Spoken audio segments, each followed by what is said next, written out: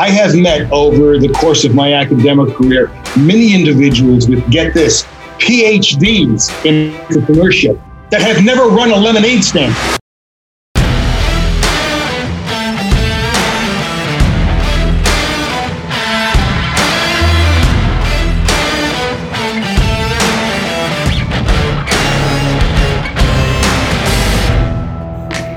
What's shaking? Welcome back to All In with Rick Jordan, episode I don't even know because there's so many.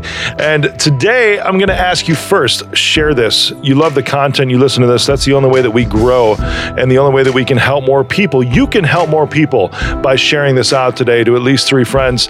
And I'm pumped today because if you know anything about me whatsoever, and if you don't, whatever, I'm going to tell you, I'm big into motivating. I motivate myself every single morning, and I love reflecting and sending that out to everybody that's in my following and just motivating everyone else and helping you get from point A to B. My guest today loves doing the same stuff. Yeah. This dude has been a management consultant for 30 years, but he aims to make his personal ding in the universe by assisting others in making their own ding in the universe. Welcome to the show, Biaj Shaka. Hey. Oh, how you doing? Pleasure to be here. Absolute pleasure. Let me make this easier on your audience, though. My name is actually Biaj Shaka. Just so you don't think you're pronouncing an appetizer on an Italian menu. My friends call me Bill. You can do the same. You said an appetizer on an Italian menu? Dude, I don't know any appetizer that's been... I don't think I've ever eaten Biaj. Okay. Yeah, but Bill is fine. That works. That's awesome. I see that you're from Pennsylvania, but dude, you're in Costa Rica right now, right? I'm from the Scranton, Wilkes-Barre area, the northeast part of Pennsylvania. And I was getting very, very tired of, it's been a while now. What do you call that white stuff that's on the ground when it's cold? Oh, snow. I was very tired of snow. The last month I was there, the average temperature was -2 degrees Fahrenheit. And I said, it's time. So I came down to Costa Rica to continue consulting and teaching. I've been a higher education professor for a number of years, thinking I could do this online, and just decided to stay here. Oh, that's awesome. Yeah, I saw that you were Professor Bill Shaka, and I was going to ask, what are you a professor of, or if that was just kind of a self-proclaimed title? No, actually, I've been teaching economics for almost 40 years. I don't want to say I've been teaching economics a long time, but my first teacher was Adam Smith. I've been teaching economics a while. Adam Smith, you don't know who he is. He's the guy that wrote the first book on economics back in 1776. That's the first dude, yes. That's pretty great. Now, there's some interesting things you're talking about here because I'm big into motivation, of course, right? I own a cybersecurity company. You are a professor of economics, and yet you're big into motivation. How do economics and motivation go hand in hand, or do they? Well, economics is a social science, my friend. Economics, when you look at an economics book, it looks like it's all math and geometry, but economics has more to do with psychology and sociology than it does with calculus and geometry. So the end result is that if you understand stimulus response, Pavlov dog, ring a bell, feed the dog, ring a bell, feed the dog, then you understand the same process in economics. Price changes behavior. Price is the bell. Behavior, in other words, how many things you buy, is the price is the stimulus. How many things you buy is the behavior. So the end result is that it is still a social science. Now, I've been teaching economics actually since 1982, but I've also branched into other academic disciplines, such as leadership and management and marketing as the years have gone by. So that was happening since 1982. But in 1993, I left the corporate world and started my own company. Right now, it's called Intelligent Motivation Incorporated. But it had many names in the past, just different iterations. But that's really how I spent my career. I actually have a foot in both worlds, academia and private business. And I loved it. I wouldn't change a thing about it. I commend you for that too, because this is something I've had even a college student actually interview me on my show before, and she was her major was entrepreneurship. And I was laughing because I'm like, that's a thing. That's a major. But my point to her was that you're being taught by somebody who's never even owned a business. But here's the difference, right? You're in private business and you're a professor. So you've got the academia and the application. So thank you for that. One of the things my students love is when I say, I'm going to roll up my sleeve and I'm going to show you the scars. Hopefully you won't make the same mistakes I did. Let's get going. That's phenomenal. That's what makes a real entrepreneur, isn't it? The scars that we bear. Yes, and you're exactly right. I have met over the course of my academic career many individuals with, get this, PhDs in entrepreneurship that have never run a lemonade stand. Yes, Bill, I like you a lot. This is fantastic. Buckle up, everybody, because this is going to be an amazing episode here. So, Bill, my man, economics. You were talking a little bit. We'll get into all the other stuff, but there's something you said around this, that price influences behavior, right? What do you mean by that? Okay, here's an example. This comes right from my microeconomics class. Let's say lettuce sells for about $1 a head, and you buy 2 heads of lettuce a week. So you go into the store with your cart, you look up, and there it is, lettuce, $1 a head. That's the stimulus. Here's the behavior. There's a head of lettuce in each hand. Okay, stimulus, dollar, response, 2 heads of lettuce go in the cart. Now, the stimulus changes. Let's say the stimulus now is lettuce is $2 a head. Does the behavior change? Maybe, maybe not. It's social science. It's based on behavior. You could look at that $2 a head and say, oh, damn, but I'm a lettuce lover. I have to have my 2 heads of lettuce a week so the behavior doesn't change. Or you might say, oh, that's a little steep for me. I'll spend $2, but I'm only going to go in for 1 head of lettuce. Or you might get an individual to say, $2 for a head of lettuce. I'm going to buy 4. It must be organic. So there's various stimulus that have to do with the response. That's how it works. That's so intriguing. There's one of my coaches, one of my mentors years ago, I'm talking 8-9 years ago, because in managed services, IT managed services, right? I've always done one single plan. That's it. It's a fixed fee, and they pay a certain amount per month that never changes, dependent upon the amount of people and the amount of devices that they have there. But I was always in the effect of, in this industry, there's usually like tiers, right? You get like the silver, the gold, and the platinum. And there were different things that were included in each one. And from a sales perspective, social science, right? I could never bring myself to say, hey, because I would always sell for the top, right? Because that was the most margin. It was the highest revenue. And I would say, hey, this is what you need, right? And I could never have those lower tiered plans because I couldn't say to my prospects, here's what you really need. I've designed this. We're the best that's around. We know this because I've been in this industry for 20 years. I know what you need. And this is a collection of everything that you need.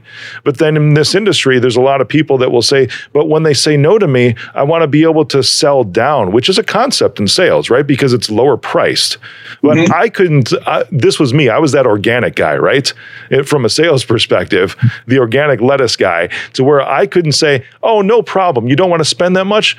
I'll give you my crappy bronze plan instead. Does that work for you? Even though I know it's not going to do anything for you, at least I'm still making money. I couldn't cross that threshold, man, to just try to give the consumer what they wanted for their price point and then have them be pissed at me later on. Interesting.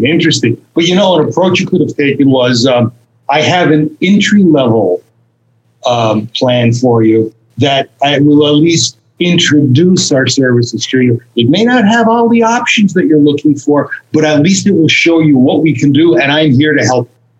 I like that. I like that approach, my man. And then my coach around this too, because he talked a lot about packaging and pricing. And for the most part in my industry, like I was on a call the other day with a potential acquisition because I'm acquiring 50 to 70 other IT firms over the course of the next couple of years. Over the next 2 years, we're going public here. Our IPO is coming up. And in these acquisitions, I'm having these conversations already with prospective targets. And this guy comes on board, he owns an IT firm right now, and I'm talking to him about valuation, right? The metrics that go into how much his company is worth. And he looks at me and he goes, "You're an IT guy?" I'm like, "Well, yeah, I cut my teeth in that 20 years ago working with Marilyn." She's like, he goes, "You don't talk like one."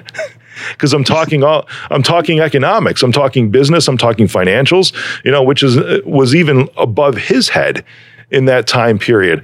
But that's the scenario with most of this industry, is that they don't understand the business concepts or the economics of what we do. So my coach, the way this was years ago, again, remember 8 or 9 years ago, he would teach a lot about packaging and pricing, because packaging and pricing is just mind-blowing to most. They don't know how much they charge, and most of them will undercharge for what their value is, because they're coming off of working for somebody else, making $80K a year and just thinking, I just need to cover what my salary is, rather than building a company. So they don't know how to structure this with their margins, their cost of goods sold. So he would say, here's how you figure out your costs. Then you want to have a high margin. Here's a good margin for top of class in this industry. And then he went on beyond that and he goes, then you set your price to whatever the market will bear. Coming back to social sciences again, right? When it comes to economics. So you're talking about the heads of lettuce, right? When you set your prices to whatever the market will bear, are you starting to exclude someone? Because in your example with the lettuce, you referenced 3 different crowds, but all 3 of those demographics still purchased. Mm-hmm. Well, you're always excluding some of the market. If you think about it, we talk about supply and demand as one of the cornerstones of economics. Demand comes from us, consumers. Supply comes from the businesses. If you think about it, what do demanders want? They want everything for free. What do suppliers want? They want to give you nothing and charge you everything. So consequently, what you have here are 2 very, very diverse ways of looking at a situation. The market will determine what the correct price and quantity should be. Ultimately, what you're doing is you are fighting an economic war, and the battlefield is called a market. So consequently, when you say, what will the market bear? That's the battlefield. On one side, you have suppliers. The other side, you have demanders, and they're shooting at each other. And eventually, they hold up the white sign of surrender or truce. That's called equilibrium. Is there a magic wand? I know what your answer, to find where that threshold is, to where you don't raise your prices too much, to exclude too many people, and you actually can't close the business? You're getting a little bit into philosophy there. You're getting into economic theory. There's a difference between knowledge, wisdom, and philosophy. Like, knowledge is knowing that tomato is a fruit. Wisdom is knowing not to put it in a salad. And philosophy is contemplating whether ketchup is actually a smoothie. Dude, your one-liners are awesome. The end result, I have a lot of years to say them, but the end result is that equilibrium is really never reached, because there are forces of change called the determinants of demand and the determinants of supply that are constantly shifting them. You know what our job is as astute business people? Keep plugging. Amen. Amen. There is a point, too, where a lot will tend to give up because they don't reach that. I'm with you. I feel that it is a sense of imbalance. There's a certain thing to premium pricing, too. And it's that's your organic lettuce people. And that's the position that I've always taken, which is why I've never had those entry-level plans, as we were talking, is because I just didn't want to be seen as somebody for everybody. So that's a philosophical or social science part of it, too. Well, that's your personal perspective. For sure. You got it. Now, if you were able to get over that personal perspective, what you might do is increase your market share by 25 or 30%. But that's up to you. It's no choice. That's an interesting concept, because this is something that I've toyed around with, too, is coming out with that entry-level product and putting it at a price point to where the masses could adopt it, almost making it a commodity. At least a portion of those deliverables becoming a commodity, and then capturing a large percent of the market with that commoditized product or service. And when I do that, I've almost even wanted to place it under like a different brand, right? Just because I didn't want to tarnish, like if you look at Apple, for example, right?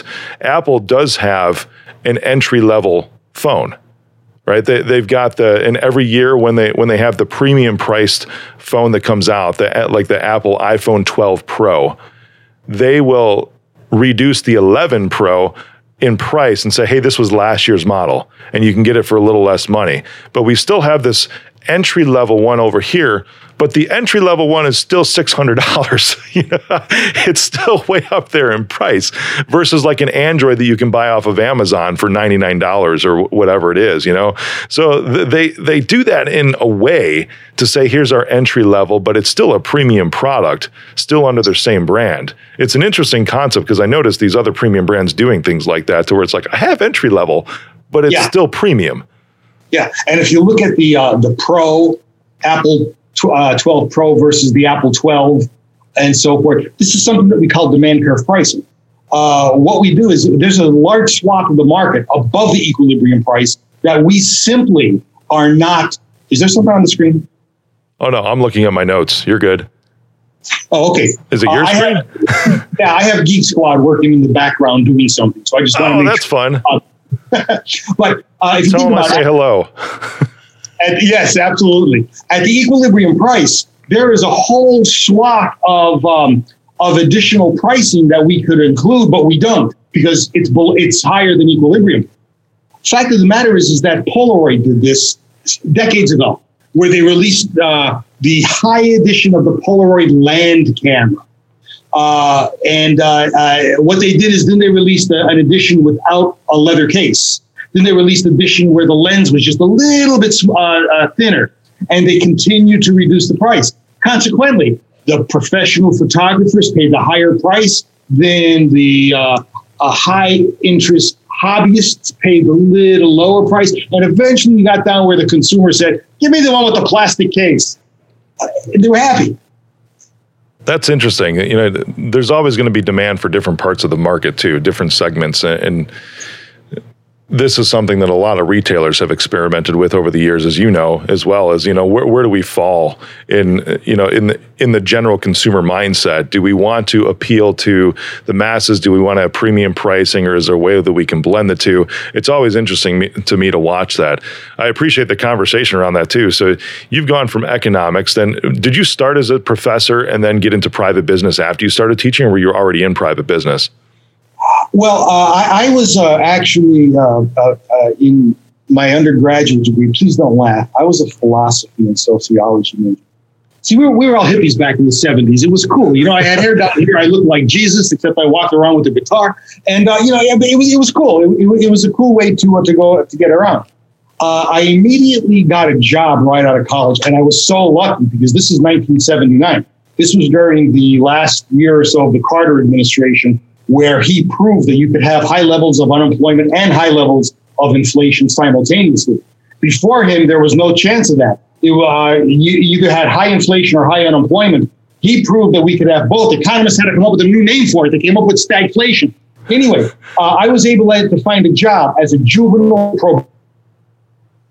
And after about 3 months as a juvenile probation, this ain't for me. So I continued to stay as a juvenile probation officer, but I hightailed it back to get an MBA in the evening. And I doubled and tripled up on my courses. I finished in 2 years, which should have been a 4-year degree. Nice. Well done. Oh, thank you. I appreciate that. And then after that, I just simply went into the corporate world, little by little, pulled a course here, pulled a course there. Eventually, I got a PhD. But after I got my master's, I started teaching at a local community college, and I never stopped. And it just so happened that they needed an economics person. Here I was, and it just turned out to be a magical experience. Economics has changed my life. Economics has made me the individual that I am today. I remember my professors very, very well, and it's a wonderful gig. It's a wonderful gig. I mean, I at some point, I think I'm going to die, and hopefully I'm going to go up toward heaven. And the first thing I'm going to say is, hey, St. Peter, do you have an idea how many harps you have and how many you actually need? I think I could help you with this. Let's sit down and work this out. That's great. So when Jimmy Carter was president, I was 1 year old. And that was the last part of his presidency. I remember learning about the stagflation because right now in our economy, I was just reading this morning in the Journal that this made me laugh to begin with just because of the phrasing. I love the phrasing of journalists. I don't know if you appreciate their humor or their lack of humor, whatever way you want to look at it. But it said that, most economists have now said that our unemployment rates have turned to a quote unquote normal level. But at the same time, we're experiencing inflation because over the last year or so during the pandemic, there's been a lot of consumption, a lot of shortage on supply. There's been overconsumption on some products, and then there's been a short of supply on those too, all the way down to microchips are in short supply right now. So that it's trouble to get these things. But you see that if you believe what they're writing, that unemployment has normalized for the most part right now, which I'm not so sure I believe that. But how do you see that this compares back to the Jimmy Carter days when we're at right now? There's an old saying in economics that if you take every economist in the world and line them up end to end, they would still not reach a conclusion. Nah. And I think it was Franklin Delano Roosevelt who started hiring economists. And his line was, whenever I ask an economist something, they say, well, on one hand, this could happen. And on the other hand, this will happen. And Roosevelt said, would somebody please find me a one-handed economist? I love to have a one-handed doctor.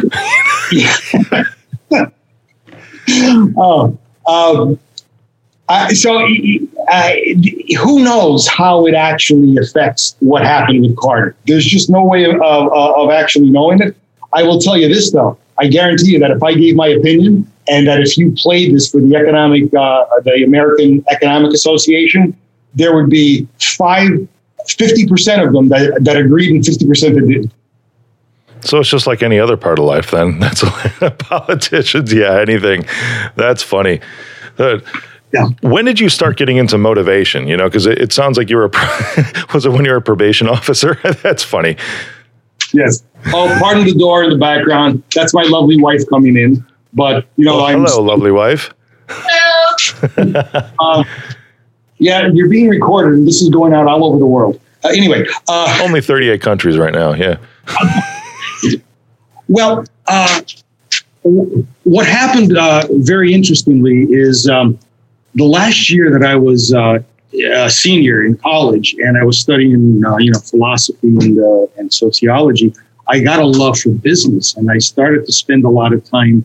I knew I wanted to go back for an MBA at some point. It just happened somehow. It was an organic process. And I started reading the Wall Street Journal every day and so forth. And there was an ad in the Wall Street Journal to send away for a free cassette tape. So don't forget, we're talking about 1980 or 80 or 79 here. So it was cassette tapes. They were the biggest rage. On the power of personal goal setting, there was a company called Success Motivational Institute out of Waco, Texas. Paul Meyer owned the company. And I later bought one of his franchises, actually. But I bought the tape, I started listening to it, and I started understanding the process of goal setting. Okay, that occurred in my senior year in college. I'm now taking my first course as an MBA student. It's a 500 level management course called Management Science, which is the mathematical modeling of business problems. Right. I was a philosophy major. My courses were called epistemology and metaphysics. The only math I ever had were the numbers on the page. I had one course, Math 5, which the math department lovingly called dummy math. Now I'm trying to figure out calculus, linear algebra, and the first day I got this management science book, I was reading and it didn't make sense. It took me 15 minutes to realize it was upside down. It was all equations. It was all Greek letters. So I set a goal. I said, all right, I want my MBA. I'm going to at least get a C in this course. So I set up the management science book on a bookshelf at my home. And I bought a calculus book, an old calculus book for 50 cents. I figured, what the hell? How calculus can't change that much, right? So I bought an old used book for 50 cents. And whenever I got stuck on a management science problem, I went back to the calculus book. But then I realized I really wasn't that good at algebra. So I bought a 50-cent algebra book. So when I got stuck on the calculus, I went to algebra. And then I realized I wasn't that good at arithmetic. So I bought a 5th grade arithmetic book. And there were the 4 books lined up: management science, calculus, algebra, and arithmetic. And when I got stuck on one, I went to the other. This was a 3-hour course a week that I was probably spending somewhere in the neighborhood of 15 or 18 hours a week outside of class trying to figure it out. But this is how motivation started. I wanted to get a C in the course, and I worked it, and I worked it, and I worked it. I did not get a C in the course. I got a B. That is the bug that bit me. And after that, I never stopped setting goals and understanding that all motivation is self-motivation. As Dennis Waitley said, even the decision to do nothing is a decision based on self-motivation. Wow. Dude, say that again. Even a decision to do nothing is a decision based on self-motivation. I cannot motivate you to do a thing. I mean, if I suggested that you do something, now granted, behavior has consequences. If you're my employee and I tell you to do something and you say no, you can get fired, but I still can't motivate you to do it. You are in charge of your motivation. It revolves around the concept called personal responsibility. No excuses, no BS. You want it, you get it done. It's up to you. Mic drop. Hello. Bill, that's insane. That's awesome. I love the approach you're taking with this. You wrote a book, too, around goals, right? The Goals book, Embracing Personal Responsibility in an Age of Entitlement. Yeah. Well, actually, I didn't see the subtitle until now, and that makes me laugh. Yes. Well, actually, I've written 11 books. Goals book, and then Goals book did pretty well, so I wrote a sequel to it, which I very originally called Goals Book 2. And so those are the books on goal setting, but I have a whole bunch on management and leadership also. I love that. Well, we're talking about goals. So I love your subtitle. You did a sequel, right? Is this the first one, Embracing Personal Responsibility in an Age of Entitlement? Yes. That's phenomenal, right? Because there's different. I know we're in a world economy. And I've done business with different countries. I've had staff in India. I've had staff in the Philippines. And I've seen differences even with those two types of cultures is that Filipinos are a great culture, my man. There's no sense of entitlement whatsoever because my opinion, they deal with so very little. And they have to make ends meet. So just the tiniest little bit of appreciation, especially in the realm of a financial appreciation, goes a very, very long way with them. Or even just shipping them, because, we're also in an age of VAs, virtual assistants, right? And those are typically Filipino individuals. And just an amazing culture because, dude, they hustle. And they are so grateful for everything that comes across their way with work, with finances, with everything.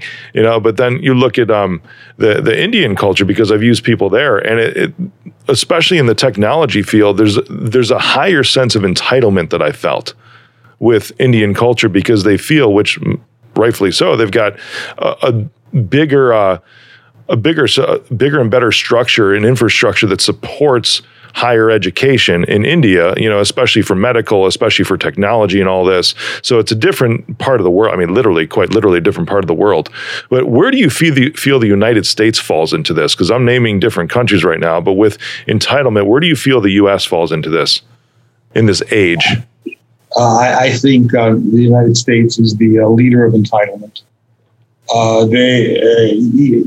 It's not, nobody takes responsibility for anything. Nothing is your fault. Everything, the blame belongs to everybody else.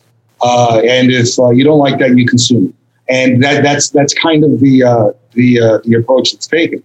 But what I have found, and I have found this in my students over the years. I mean, keep in mind, I've had in excess of 100,000 university students in my career.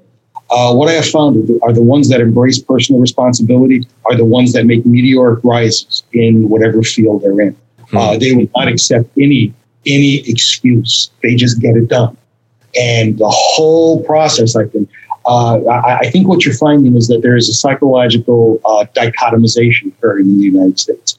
And I don't want to say it's the have and the have-nots. I want to say it's more the will and the will-nots.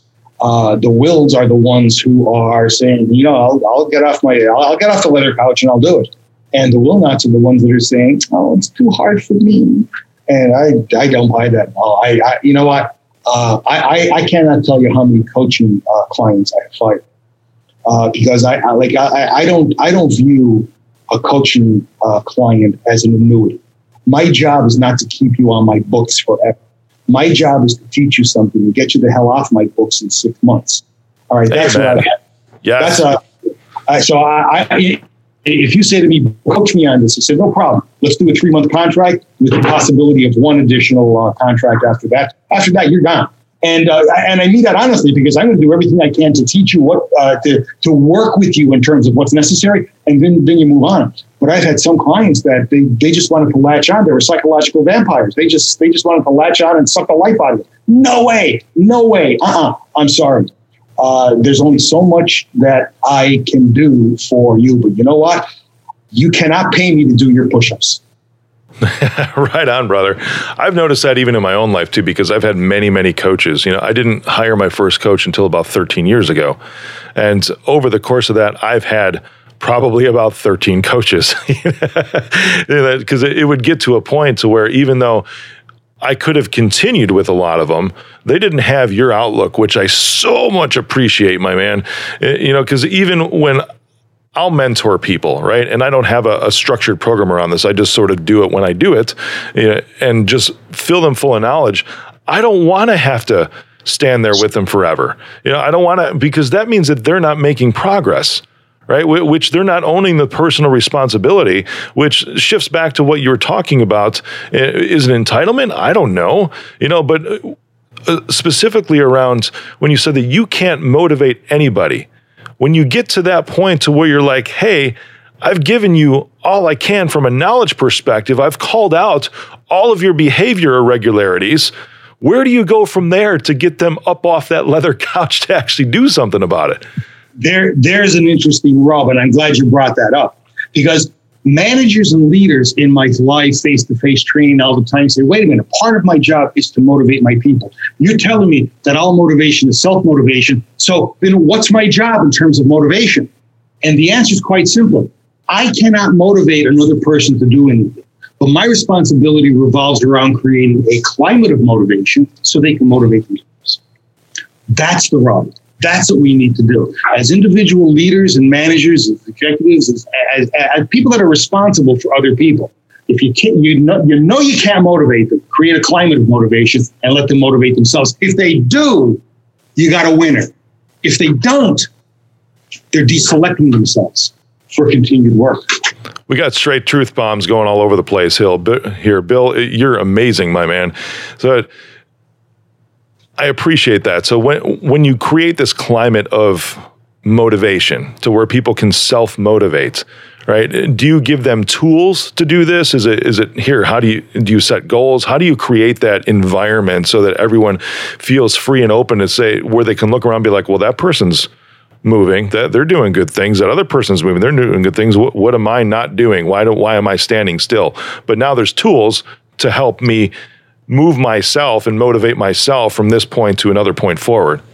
Well, again, now we're getting into the world here of leadership, more specifically applied leadership, and that's fine. But the tools are really your behavioral repertoire. I'll give you a few examples. You want to create a climate of motivation? Then act like you're talking. Make sure your actions are congruent with what you're saying. Give you an example.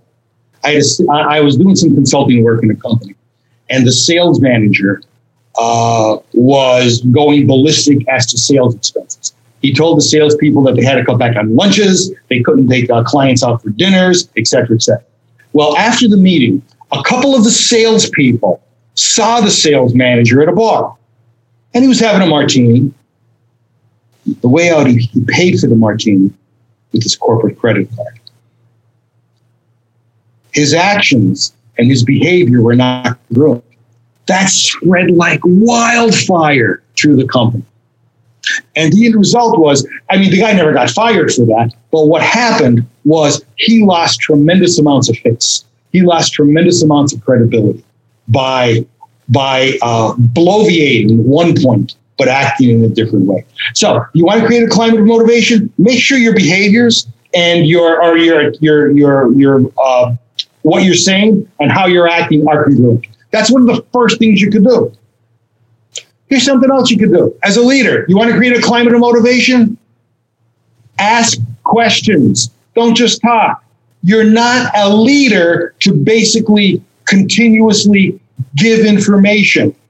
Get information, process it, and then give it back. Listen before you do, and ask questions, then listen, then work with the individuals in terms of making the process better. See, this is not difficult stuff, Rick. What makes it difficult is this thing that gets in the way, this big, solid 5-foot mass that we call ego. And we can't seem to break through it. Because so many individuals say, well, I've been promoted for a reason. I mean, it's obviously my wit, charm, and good looks. Therefore, I'm going to. And they're the ones that make the worst managers, the worst leaders, the worst executives, because all they want to do is speak from on high. Think about this in terms of strength. The most powerful body of water on the planet is the ocean. If I said, which body of water is the leader of all bodies of water, you'd have to say, well, it's the ocean. It's the most powerful. Tsunamis and whirlpools and so forth. Why is the ocean so powerful? Because it's below all of the other bodies of water. All the other bodies of water trickle into the ocean. If a leader adopts that philosophy and stays below their employees, listening to them, understanding them, doing what they can to glean information from them, they're going to be a better leader, man. They're going to be the ocean. Man, dude, that's a strong place. That's a strong position to end with here, because you're blowing my mind today, for real. You know, you've got so much. I mean, you talk about the 7 principles of a high-octane leader, right, in your books. You have how many books now? 11? Is that right? Yeah, 10 or 11. That's incredible. So intelligentmotivationinc.com. That's where you can find Bill. And we're also going to put in the show notes, because you have something that you wanted to talk about, right? The 5-minute motivator. What's that about? We're going to put this link in the show notes. I record a video every morning. Matter of fact, here's my program notes for it.